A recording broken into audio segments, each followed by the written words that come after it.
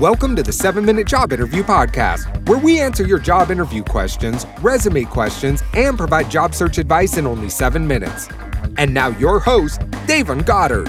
Hey, what's up, everybody? How's it going? And welcome to the 7-Minute Job Interview Podcast. Now, this is a continuation of the segment I'm doing on reasons you graduated without a job offer. Now, in this episode, we're talking about you failed to network, okay? Now, this is very, very important. And actually, I personally did not take advantage of networking in college. And I really, that's something I do regret. Networking is key, especially in the society we live in today, guys. Like, this goes back to joining organizations. It is your job as a college student to get out and network as much as you can. And when you join these social organizations, oftentimes you go on retreats or there's conventions and stuff like that. This is your time to network as much as you possibly can. Make connections with as many people as you can because you never know, okay? The most successful people today have a network of people that help them get where they needed to be in life. Nobody does it by themselves, guys. Nobody does it alone. And as I mentioned, as far as my personal experience was concerned, this was probably one of my flaws. Now, even though I was a part of just about every organization there was, I still failed to take full advantage of the network that I was exposed to. We used to go on retreats and stuff like that, and we used to go to conventions, and I would see it as a vacation. I did not take advantage of it.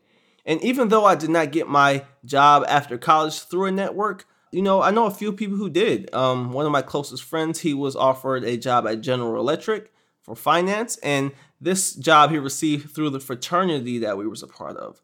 And also, they met at a convention, exchanged contact information, kept in touch. And the next thing you know, he applied, interviewed, and received a position at General Electric with a great salary and benefits. And another one of my friends was offered a position in a firm in Florida. He met a guy through a conference at a common organization, and after exchanging contact details, kept in touch for a few months.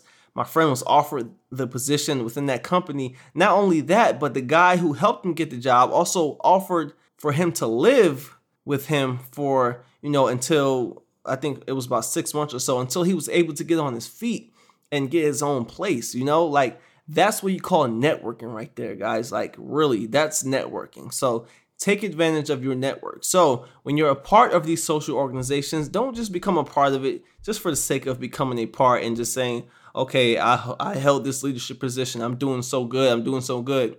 Make sure you put yourself in a position in which you can network, okay? Go to conventions.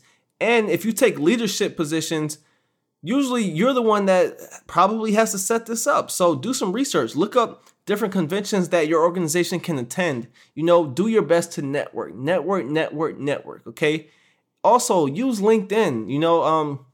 A lot of you guys sleep on LinkedIn. A lot of you guys don't use LinkedIn. You need to use LinkedIn. It's the biggest professional network website out there, guys. So you have to use it. Really get in the habit of using LinkedIn and attending seminars and attending different conferences and networking your butt off. So guys, with that being said, that wraps up this session in which we talked about networking. And of course, if you want to find out the exact method that I use to beat over 8,000 candidates for a job offer, I created a free video series on how to do so. So make sure you come over to secretsofthehire.com. So with that being said, I'll see you in the next episode. Peace out.